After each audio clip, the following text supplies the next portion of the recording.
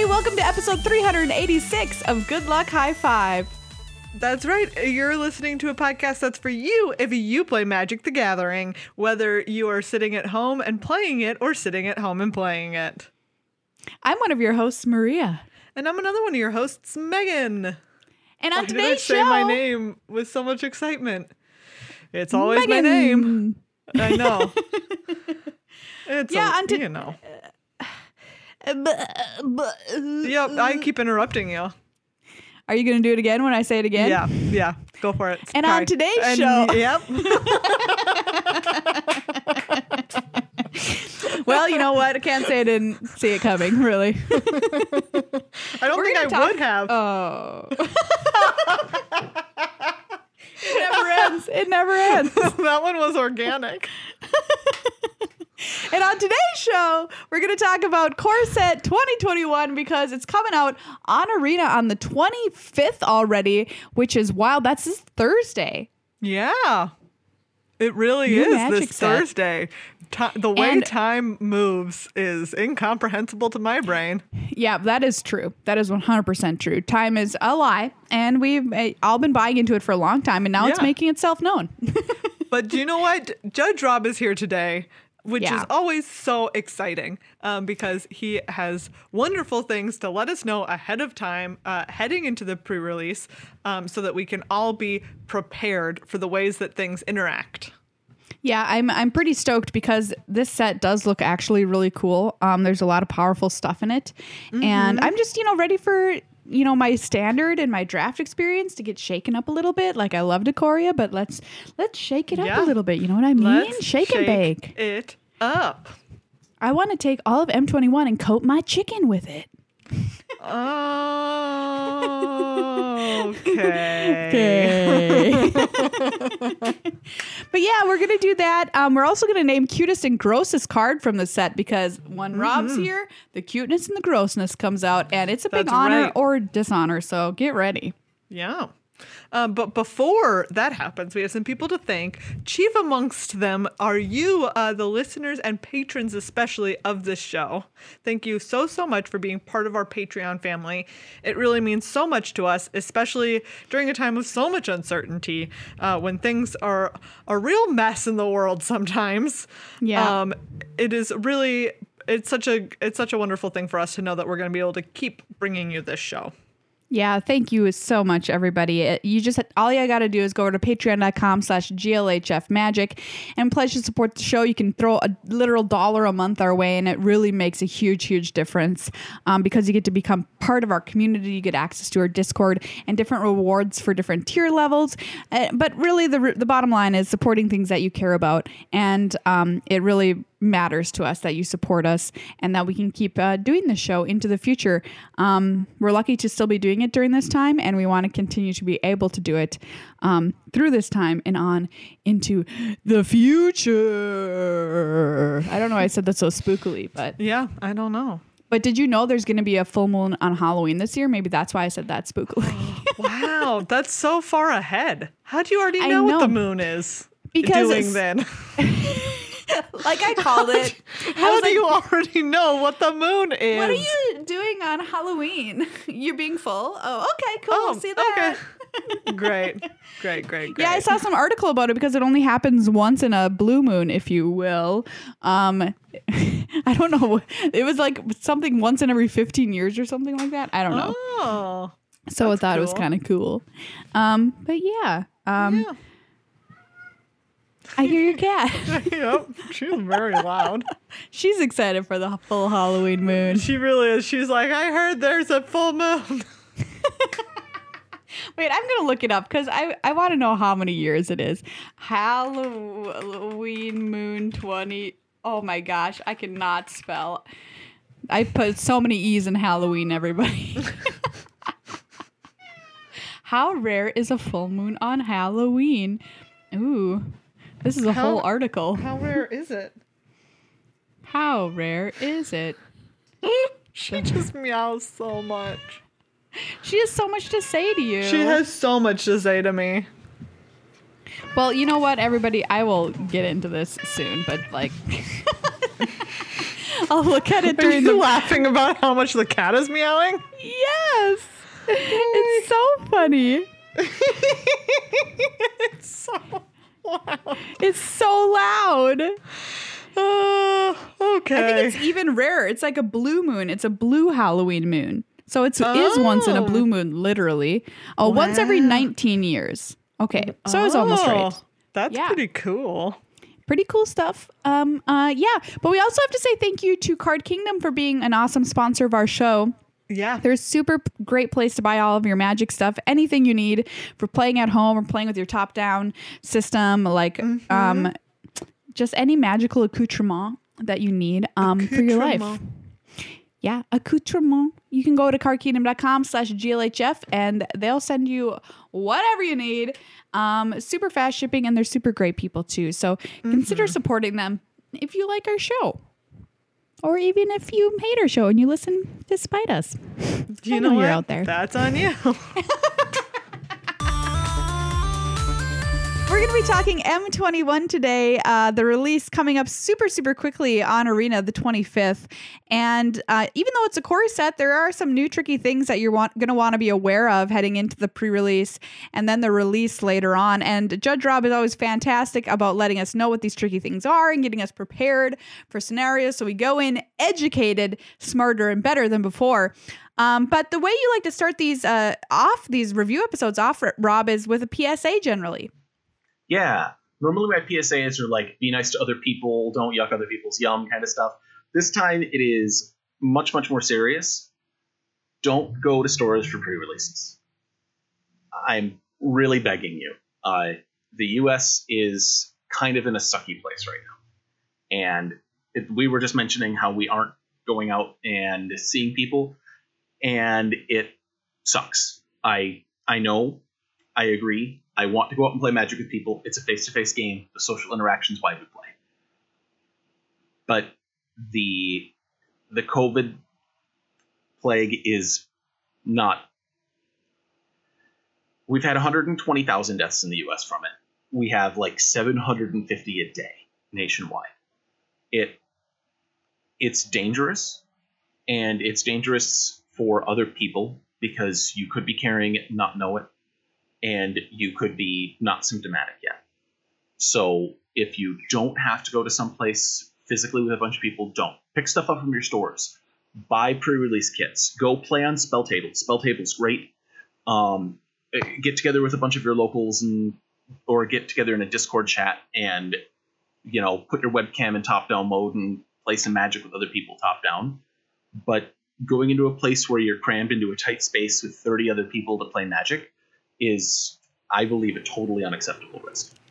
If you're looking, asking for disaster. Yeah, just don't risk people. Don't risk yourself. Don't risk your friends. Don't risk your family. It's not worth it for this game about being a space hopping wizard. It's just a game fundamentally.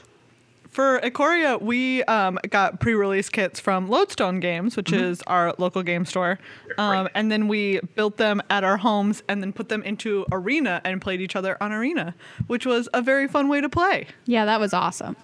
And no, it's not exactly the pre-release experience, but you know what? The pre-release experience will be there for you, in the future at some point. Yeah. But not right now. Yep. Let's kick things off, Judge Rob, then, with some new mechanics coming out with M21. I'm going to put new in quotations for this first one, but it kind of is. Yeah. So the new mechanic is something that's been in every set for a long time, which is mill. We use the word mill. We talk about the word mill. Now Wizards of the Coast is finally catching up. And they're keywording mill. To pick out a card with it, Thieves Guild Enforcer. Single black for a 1/1. Flash. Whenever Thieves Guild Enforcer or another rogue enters the battlefield under your control, each opponent mills 2 cards. And milling is just taking the top card of the library and putting it into the graveyard. So they're just putting 2 cards from the library into the graveyard. And then Thieves Guild Enforcer also says, as long as an opponent has 8 or more cards in their graveyard, Thieves Guild Enforcer gets +2/+1 and has Death Touch. So Thieves Guild Enforcer mills them for 2. And I love it. I'm so happy they made this change. Having this be a keyword action is really good. It's It has some interesting trade-offs because mill comes from the card Millstone from Antiquities. So they're not like describing the action at all. It's just a magic word that you have to know. Thieves Guild Enforcer I picked because it's the only one of the mill cards in the set without reminder text. And so you might run into it and go, well, what is... I mean, if you're new and you haven't seen a bunch of these cards, what does mill mean? I think that they probably should have put Millstone in this set now that they're keywording it. They put it in the last 4 set, but not this one. And so I don't but it's in this and it's in the Jumpstart stuff where mill is now keyworded, and they're going to go back and errata a bunch of cards as a result. Speaking of errata, the next thing you wanted to talk about is a really exciting errata as far as I'm concerned. Yeah. So dogs exist. They're not like birds. Wait, what? Yes. So previously in Magic, anything that was a dog or looked dog-like was a hound. They made it back in Odyssey. They printed the first hound, and so they printed Patrol Hound, I think it was, and they decided to give it the creature type hound. And then the next one they followed up with another hound, and pretty soon they were locked in.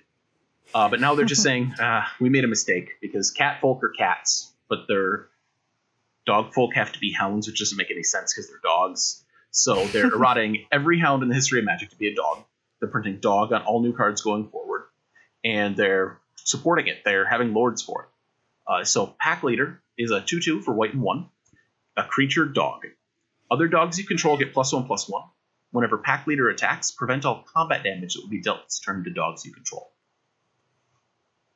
So it isn't anything new, except that they've never printed dog tribal lords before because they're kind of embarrassed about saying the word hound, I think.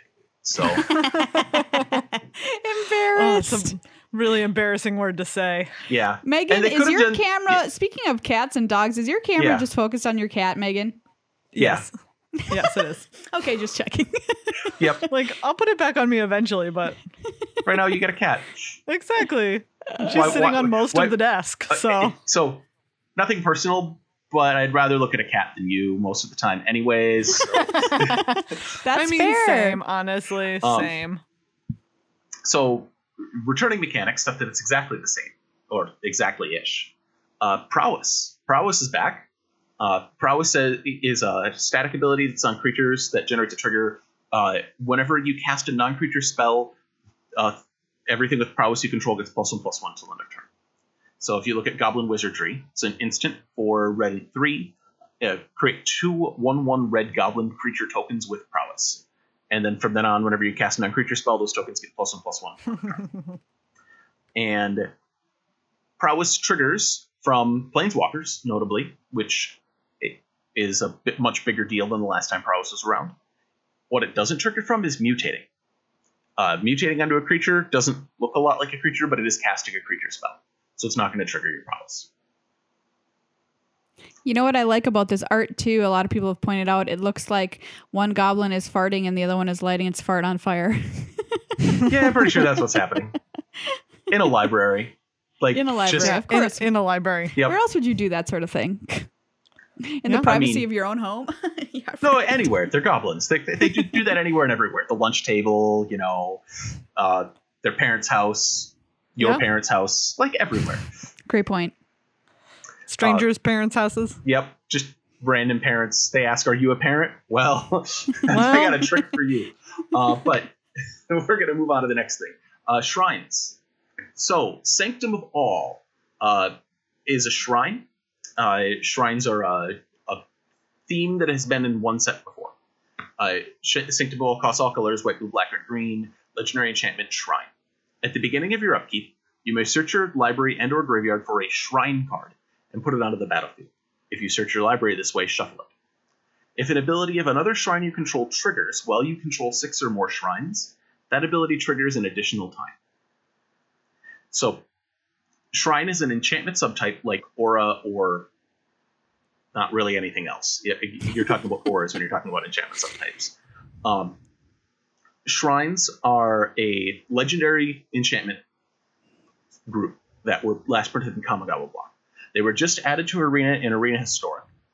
And Sanctum of All rewards you for having a bunch of shrines. Something to note. Shrine, when Sanctum of All talks about shrines, it's talking about the card type shrine. It's not talking about cards with shrine in the name. Godless Shrine is not a shrine. Good to know. Yep. That's a good point. Relevant in Standard, apparently, for the next few months. So you can't search for Godless Shrine when Sanctum of All tells you to find a shrine. That's funny. And- I would not have even thought of that. Yep. It's a choice that they made. The thing with Sanctum of All is it gives you a bonus trigger on these shrines. Of all the shrines that have ever been printed, there are 5, 6, 7, 8, 9 shrines that have triggered abilities. 2 of the new ones do not have triggered abilities. They have activated abilities. You can tell triggered abilities because they say when, whenever, or at. Sanctum of All says at the beginning of your upkeep. Most of the shrines do that. They have an at the beginning of the upkeep trigger, but 2 of the new shrines don't. They have other things, and they have activated abilities. And so Sanctum of All doesn't boost I believe the white and the red shrines are the other 2 shrines that don't have that. Yeah, the red shrine has 1 discard a land or shrine card, and the white shrine has white 5 : tap target creature. So those don't have triggered abilities. They aren't doubled by the Sanctum. Well, I I don't think know why it's they- about shrine. Somebody told us all of this information, Rob. Well, I'm you sorry. could have had me on yesterday. We could have recorded earlier. So that's the big headlining multi-card new stuff. There's one card that is a returning mechanic. It's buried down into the individual card stuff for me because it's one card, and I didn't want to clutter up phasing and the returning mechanics up front. I just want to talk about that when Teferi comes up. Okay. So let's head into some like individual cards then that you think are worth talking about here for Yeah. kind of tricksy things that people might encounter. So I'm going to start from some commons. Crypt Lurker. Black and 3 for a horror.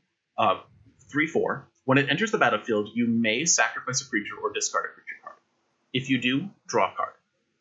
Your opponents can't respond in the middle of this. Once you've made your choice, they can't respond. So if you choose to sacrifice a creature, you'll be able to sacrifice a creature. If they can't blow you out as a result. So you can't like choose to sacrifice a creature, they kill your only other creature, and then you're forced to sacrifice Crypt Lurker. No. If they let the trigger resolve, you do the whole thing. And so they don't get the chance to like stomp on you, force you to discard or sacrifice creatures to blow you up in the middle of this resolving. Which is not going to be necessarily obvious to people. This art is something I could do without. Yeah, I figured this would be one of your troublesome ones. That's true. Although it's- the winner is already the winner and will always be the winner. So, Frantic Inventory. Frantic Inventory is an instant. It's one of a long line of instants that count, or one of a long line of spells that count spells at the same time. Blue and 1 instant, draw a card. Then draw cards equal to the number of cards named Frantic Inventory in your graveyard. Notably, Frantic Inventory checks that number on resolution. So if I cast Frantic Inventory and you cling to dust the other one into my graveyard, I'll draw 1 card and then none because I did no bonus ones because I didn't have any Frantic Inventories. So your opponent does get the chance to puzzle out how much you would be drawing as long as they respond to the spell. Can I ask you a question, Rob? Yeah. Why does this kind of spell ask you or like let them respond to it and the previous one didn't? So they could respond to the trigger on Crypt Lurker. So they could say, kill, if you cast Crypt Lurker, it's your only creature. They could kill the Crypt Lurker, and then you can't sacrifice a creature, right? But it's the in the middle. You didn't make that choice until during the resolution of Crypt Lurker. They're responding to the same kind of a thing where it's going to do all of its text at the time that it resolves, but you don't get to just skip ahead to Frantic Inventory resolving, and it doesn't check based on Frantic Inventory being in the graveyard at the time that the spell is cast, for instance. Okay, So, great. They do get to respond to both, but they don't get to break it up in the middle either. So for Frantic Inventory, if they let you draw the card, then they don't get to respond after that to get the Frantic Inventory in the graveyard. Okay. They had something that was like exile cards equal to the number of exile cards from a graveyard equal to the number of cards in target opponent's hand or something. That'd be a weird and dumb card, and I would never print that. But Well, never say never. yeah, that's fair. That's fair. I'm going to skip that one. Ornery Dilapthosaur. Ornery Dilapthosaur is a 2/2 for green and 3 creature dinosaur with Death Touch. And whenever it attacks, if you control a creature with power 4 or greater, Ornery Dilapthosaur gets +2/+2 until end of turn. Two things with the Ornery Dilapthosaur. Dilophosaur? Dilophosaur.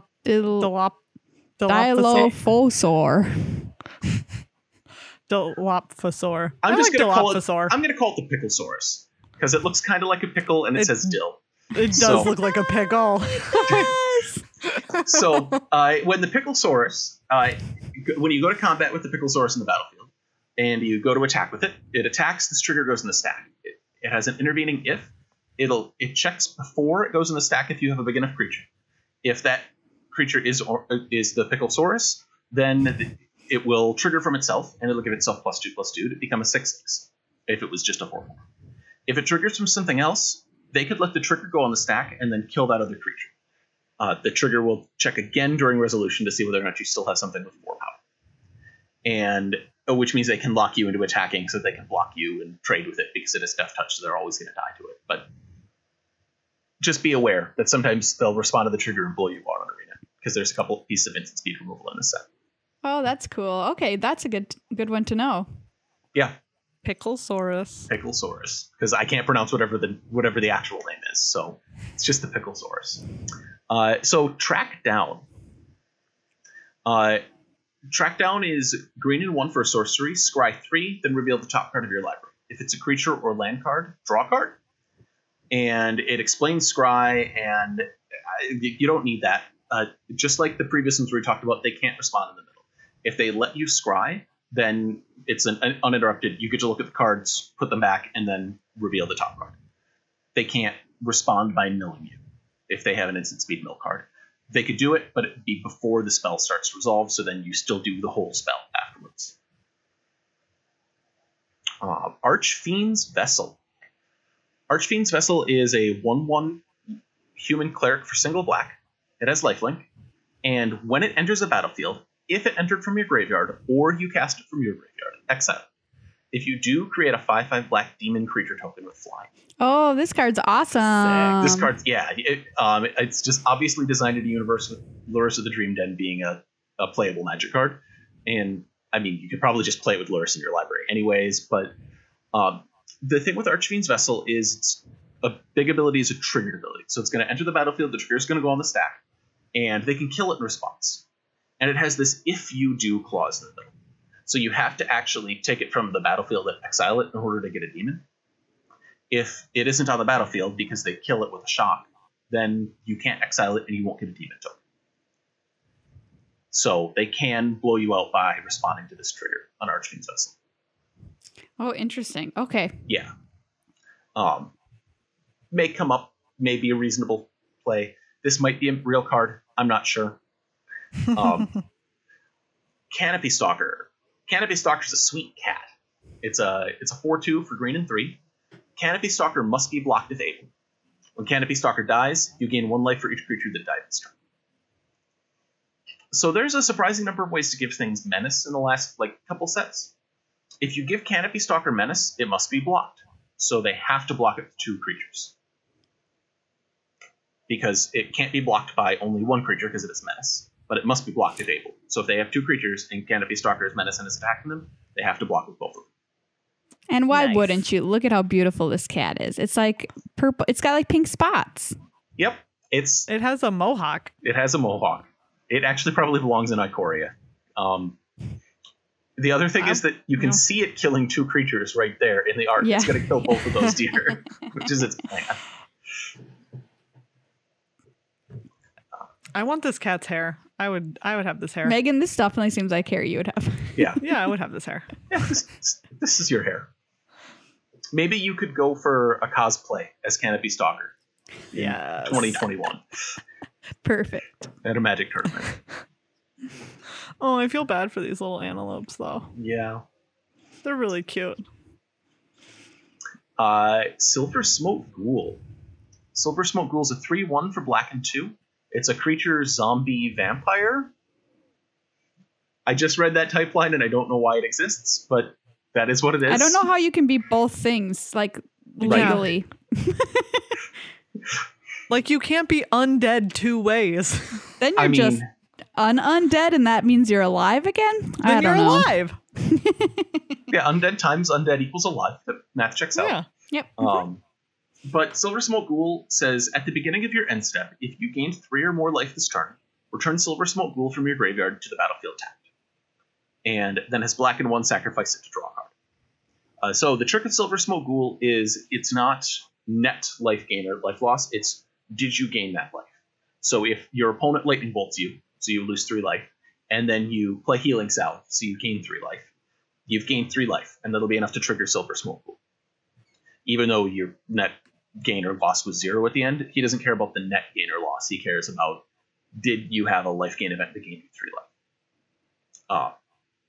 And it's your end step, not any end step, so you can try to get tricky with like lifelink blockers and them attacking you and stuff, but it isn't going to do anything because it only triggers in your end step.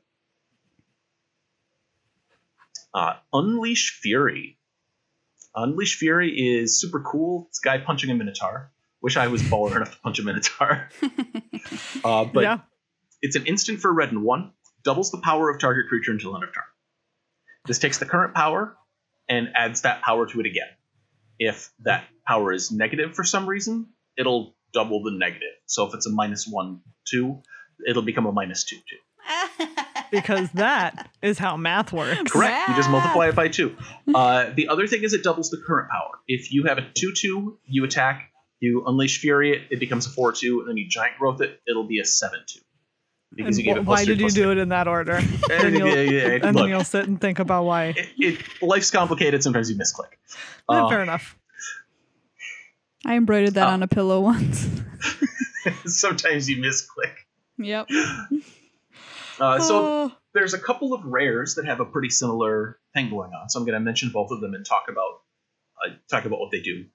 Baron Tolarian Archmage is a 2/2 for blue and 1. Legendary creature, human wizard. When Baron Tolarian Archmage enters the battlefield, return up to 1 other target creature or planeswalker to its owner's hand. And at the beginning of your end step, if a permanent was put into your hand from the battlefield this turn, draw a card. We also have Gadrak the Crown Scourge, which is a 5/4 for red and 2, legendary creature dragon. That's flying, and it can't attack unless you control 4 or more artifacts. At the beginning of your end step, create a treasure token for each non-token creature that died this turn. I am really upset by this dragon's face. It looked like he got punched in his face a couple of times. Yeah, it looks like, yeah. I don't know what happened here, but I'm not a fan. It's also a cool perspective trick. He feels bigger than other dragons because he's so close, you know? Yes. Even though he's actually probably smaller than a lot of dragons. If you go look at like scale birds and stuff, because that's his head next to a corpse, right? Yeah. So and that corpse is normal right. Corpse size, and he looks like normal to smaller dragon size. Yeah. It's an interesting piece. But yes. Regardless, they both have this at the beginning of your end step, do a thing based on the stuff that happened this turn. They count the stuff that happened before they entered the battlefield because they care about the total number of things of that type happen. So if you attack with a couple of 2/2s, they block with a couple of 2/2s, they trade and you cast Gadrak, then you'll make 4 treasures because 4 things died this turn because all the 2/2s trade. Same with Baron. If you bounce a creature and then if you bounce Baron and then replay him, he will see that he bounced earlier in the turn, even if you didn't bounce another one of your permanents. And so both of them care about the stuff that happened before they entered the battlefield. They care about the total. Did this happen and how many times it happened this turn?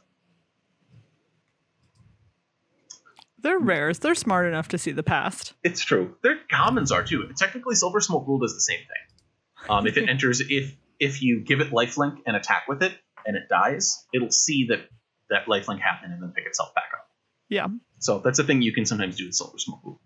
9 lives. 9 lives is an enchantment for white, and 1 with incredible Paul Scott Canavan art. He actually released a template. I don't know if you saw that. Yeah, we did. So you can put your own kitty cat in this? Yeah. Yes. So good. So it's an enchantment. It has hexproof. If its source would deal damage to you, prevent that damage and put an incarnation counter on 9 lives. When there are 9 or more incarnation counters on it, exile it. When it leaves the battlefield, you lose the game. And yep, people have been talking about a combo with this where you like donate it to your opponent and then bounce it, and then it kills them.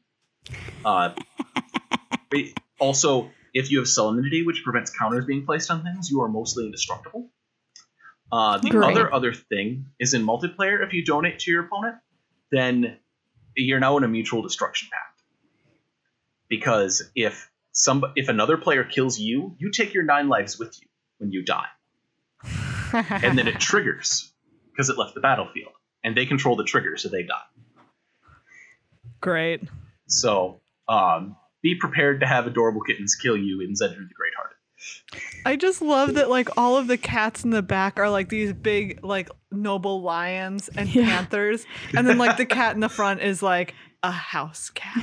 Yeah. And these are all famous cats from Magic's history as well behind this kitty cat. This art is so good. I really love it. This is probably the best art in the set,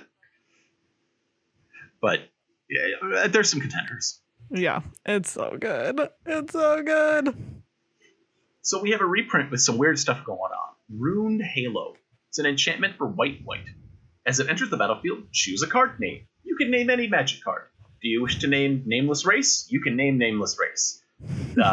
Probably name a card that you think your opponent has. You have protection from the chosen card name. And Rune Halo has reminder text. It says you can't be targeted, dealt damage, or enchanted by anything with that name.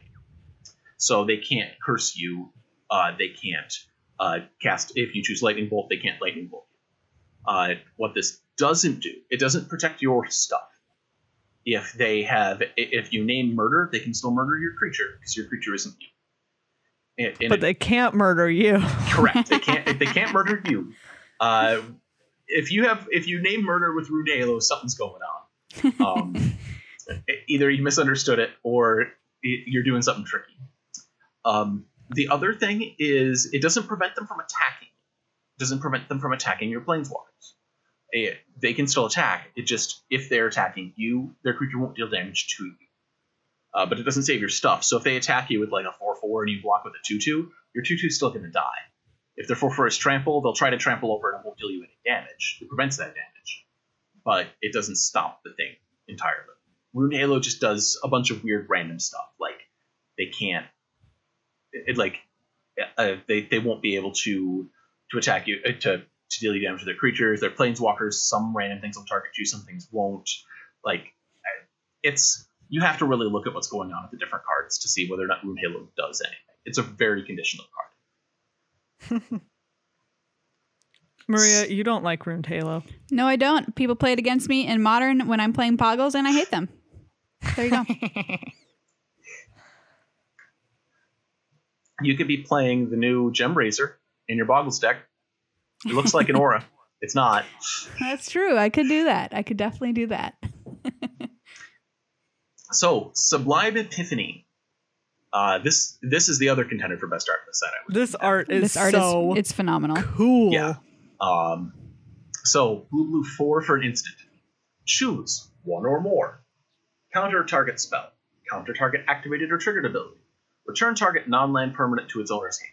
Create a token that's a copy of target creature you control, or target player draws a card. So it does. It has. Mark Rosewater said this card has 31 different modes.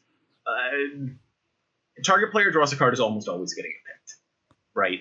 Like you would have to be very in a very weird situation to choose counter target spell but not draw a card for it. So it doesn't. It basically just has draw a card tacked onto what's going on in the text box.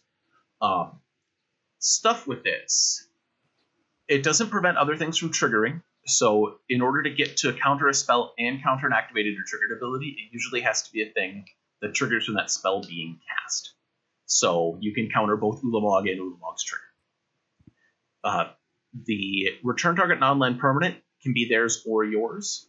The create a token that's a copy of target creature you control is only yours, but they both target. This is a weird thing that doesn't come up much, but if if something ceases to exist in the middle of a spell resolving, it's fine. The spell will use information about that thing as it was last on the battlefield in order to do what it does. Spells only check if their targets are legal when you go to cast them, if you can legally target them, and at the very beginning of resolution. They say, before we go any further, I'm only going to do stuff to the things that are legal targets right now. Stuff that changes later on in casting of this or in the resolution of the spell won't impact it. So if you bounce your own creature and copy it, you will get a copy of the creature and the bounce one into your hand. It's a really long way to say that. It does what you want, basically. It should for that amount of mana. Well, I mean, they've printed a lot of blanks at 6 mana historically. I will cast this card just to look at the I know art. you're going to open it, Yeah. Megan. I know you're going to open it. I hope you're right. I just have a feeling. Discontinuity. Discontinuity is an instant for blue, and 3. And it says as long as it's your turn, the spell costs blue, 2 less to cast. Which means that you can cast it for just, for the low cost of blue and 1, right? I mean, that's got to be good, right? What a deal. Yeah. Seems great. It only has 3 other words. End the turn. Oh, wait a second. So, this is one of the most complicated things that a spell can do in Magic. There's only a couple other spells that do this. There's 3 other cards that say end the turn off. So the way discontinuity works is it spells it out in the reminder text, but if you have the special fancy elite version that doesn't have reminder text, it's going to exile everything on the stack and go to your cleanup step, basically. It skips right over the end step directly to cleanup, and it exiles everything that's on the stack right now. It's a really good counter spell. If your opponent casts a Teferi, you can just end the turn with that Teferi on the stack, and it's gone into exile forever. It also exiles itself, so if you're trying to do shenanigans where you loop it and return it to your hand to get time walks, it doesn't really do that because it exiles itself as part of ending the turn. Because you go straight to cleanup, anything that triggers at end of turn won't trigger. Because you've skipped over the end of turn step. You will have to discard to hand size, or your opponent will have to discard if you ended the turn on their turn. And any damage wears off, this turn effects end, so stuff, giant growth until end of turn, target creature gets +3/+3, that wears off too. It's super cool.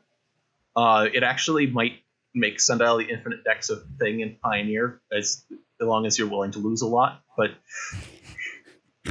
I have a question though. Is this like an insurance policy card? Like if somebody's trying to kill you in like Modern or whatever, and they're trying to combo off, and you're like, turn's done. So it's like Time Stop. It costs the same amount of Time Stop, 6 mana. So if you use it on their turn, it costs 6. The secret thing is because it only costs 2 mana on your turn, it allows you to exile your triggers or skip over things that you don't want to have happen. So if you have a triggered ability that's really detrimental to you, there's red, white, 1 creatures you control gain indestructible, and at the end of Take your an next extra turn, you lose turn? the game. Oh Yeah, and take an extra turn. Yeah. You can put that trigger on the stack and exile it by ending your turn. Okay. Nice. There's also, you can use this with Uro. So if you cast Uro from your hand, he puts 2 triggers in the stack. He puts a draw, put a land, gain 3 trigger, and he puts a you didn't escape this trigger on the stack. He's on the battlefield. You can put the escape trigger on the stack, draw your card, put your land out, gain your 3 life, and then respond to his trigger by discontinuitying to end the turn. Nice. Which leaves you with an Uro, and you didn't have to pay as much for this. So a lot of times the end of the turn stuff is about doing weird stuff on your own turn in order to opt out of things that you didn't really want to be doing. But because this lets you do both, it lets you exile their stuff as a big expensive counter spell, or then sometimes get it to pay off your own triggers. So Mangara, the Diplomat. Mangara is a legendary creature, human cleric for white and 3. Mangara is a 2/4. He has lifelink, and whenever an opponent attacks with creatures, if 2 or more of those creatures are attacking you and or planeswalkers you control, draw a card. Whenever an opponent casts their second spell each turn, draw a card. Yes. Thank So, you. do you want to punish your opponent for doing stuff? Mangara punishes them for doing stuff. He says, All I want to do is punish someone for playing light up the stage. "Wow, just because red tried to be blue once, jeez." Yep. Look, I'm not here for it. I'm not having it. Yeah, I can understand it. The attack component of Mangara checks if they split their attackers up. He has so many words to make sure that even if they split their attackers up, one creature attacks you, one creature attacks your Gideon, he'll still trigger. Also, if that trigger goes in the stack and one of those creatures ceases to exist, gets killed, gets bounced, whatever, Mangara will say, "You did attack with two creatures."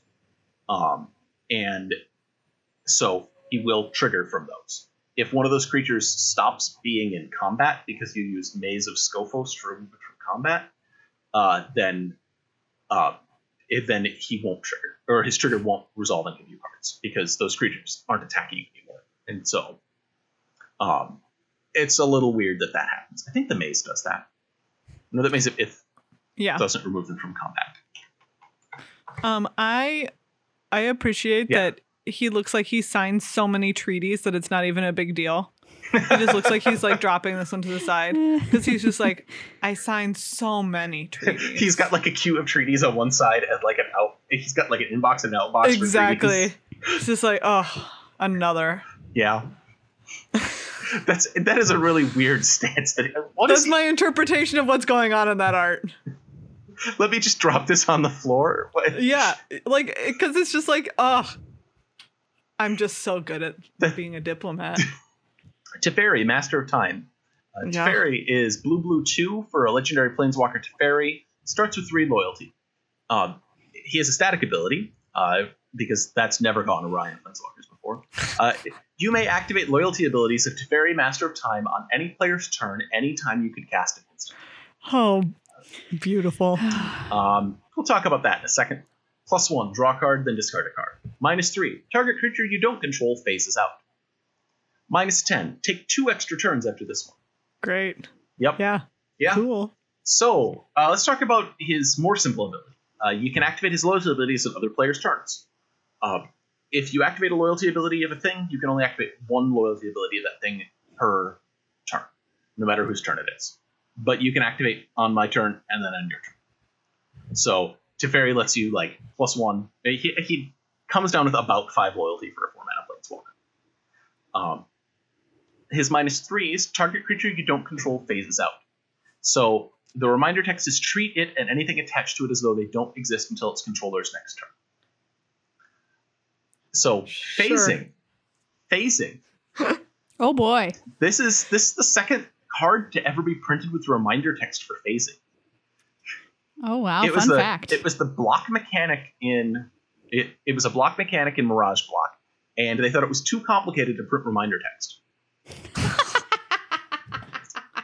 Oh, So that's incredible. In Mirage Block, there was no reminder text for phasing on any cards. But on Teferi's Protection and now on Teferi, there's reminder text for this mechanic. What phasing does is it makes the creature cover its eyes and say, la la la, you don't exist, I can't hear you. And anything attached to it goes along with it. It sits on the battlefield, ignoring anything, except for stuff that specifically refer to phased out cards. And at the beginning of at the beginning of its controller's next untap step, it phases back in before untapping happens. So if it was tapped, it'll phase in and then untap. Wow. The stuff that's attached to it, auras, equipment, fortifications, will phase out with it. And it will phase in with the stuff still attached to it, so you don't knock off auras or something. If you played with phasing in the past, phasing has had several major rules updates underneath it. If you played with phasing back in the year 2000 or so, phasing triggered leaves play abilities, but not comes into play abilities. Don't ask me why. They decided that was the way they wanted it to work, and it worked that way. It does not do that. If the creature does not leave play, it doesn't trigger anything for leaving play abilities. If you played a phasing in the past, you don't remember it, right? Because they not because you don't remember it, but because they changed it in the intervening. If you played up until Teferi's Protection was printed, phasing things out that were tokens could never come back. And if you phased out a piece of equipment attached to a token with it, the token would be gone forever because it only phased back in based on the base permanent phasing back. Because tokens couldn't phase out, which meant Reality Ripple killed Batterskull and Legacy. That stopped being true. So if you remember, you used phasing out tokens to kill equipment, not a thing anymore. I'm just going to go. Can I make a motion that this is called Teferi, Master of Time? Yeah. Yeah. Absolutely. Okay, great.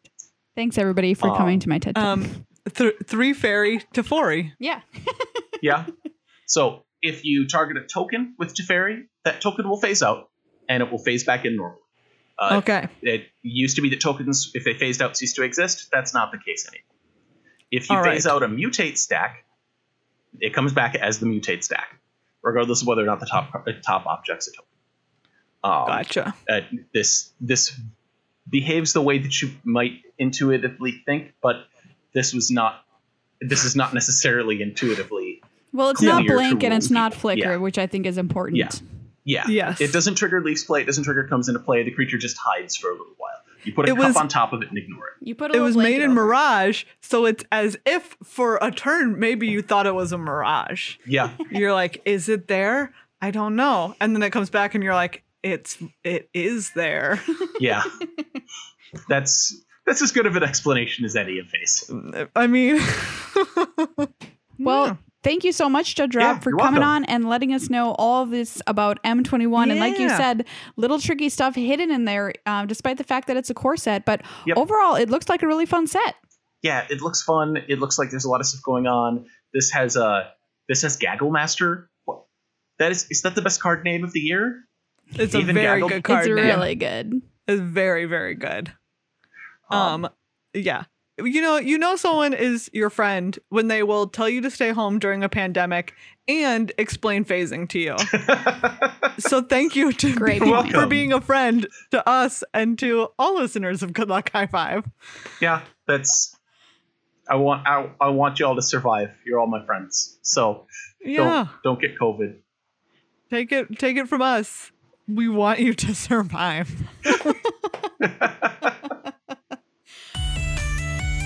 It is time to name the cutest and grossest card of M21. That's right. Look, I told you what grossest card was going to be when we saw it. And you know what? It did not change. It is, in fact, still potentially the grossest card of all time. I'm so upset. Peer into the abyss. I'm done looking at it. Peer into the abyss. Grossest card potentially of all time. Great choice. It is so disgusting. It's awful. It is so disgusting. But Maria, cutest card this time around. Yeah, let's do a palette cleanser because cutest card, there was a lot of options. There were a lot of options. Very cute set, M21. Mm-hmm. And I know I said that I thought it was going to be Rin and Seri. And they're certainly a runner-up. Because they are adorable. But you've got so many cute doggos and cattos running around in this set. You've got stuff like Pack Leader with his glorious little beard. You've got Selfless Savior, which is just a really excited floppy mutt that's here to save you. Oh, he's so floppy.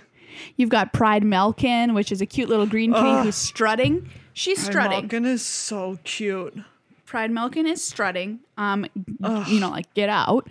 But I feel like there's one cutest card that is head and tail above the rest, and that is 9 Lives. Congratulations. 9 Lives. So you are the cutest card of M21. So cute.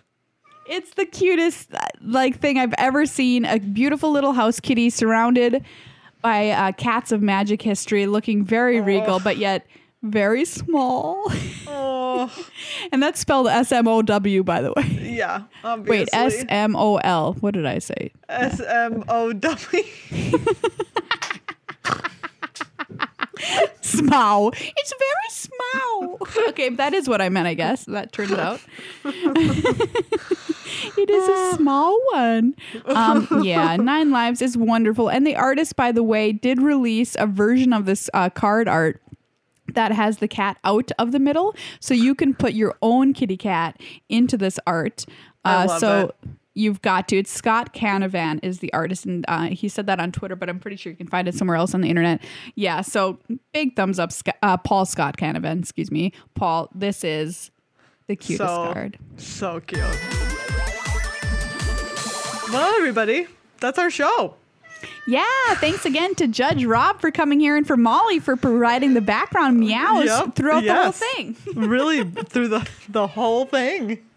She's got a lot to say, you know? She really wants to go outside. Oh, okay. Well, we'll let Molly go out. Thank you to everyone who supports the show over on patreon.com/GLHFmagic. You're amazing. Take 3 minutes and become a patron if you go to the show every week. I think it'll make you feel awesome. Talk to everyone who's already patrons and be like, take 3 minutes and congratulate yourself. Oh, for that like too. A full 3 minutes. You know? Seriously. Need really to stop and appreciate you. You do. Look in the mirror the next time you're in the bathroom and be like, this is time for my 3-minute appreciation speech, and just like go at it for 3 minutes. Yeah. That's what I think. Agree. I strong agree. And thank you once again to Card Kingdom for being our sponsor. And we're so excited for M21. Get out there and play. It comes out on Thursday. Hit that draft button. And just have a good time. Have a good time, because the world is a little terrible right now, and that's an understatement. But you're a lot great, so you know. There you go. There You're you a go. lot great.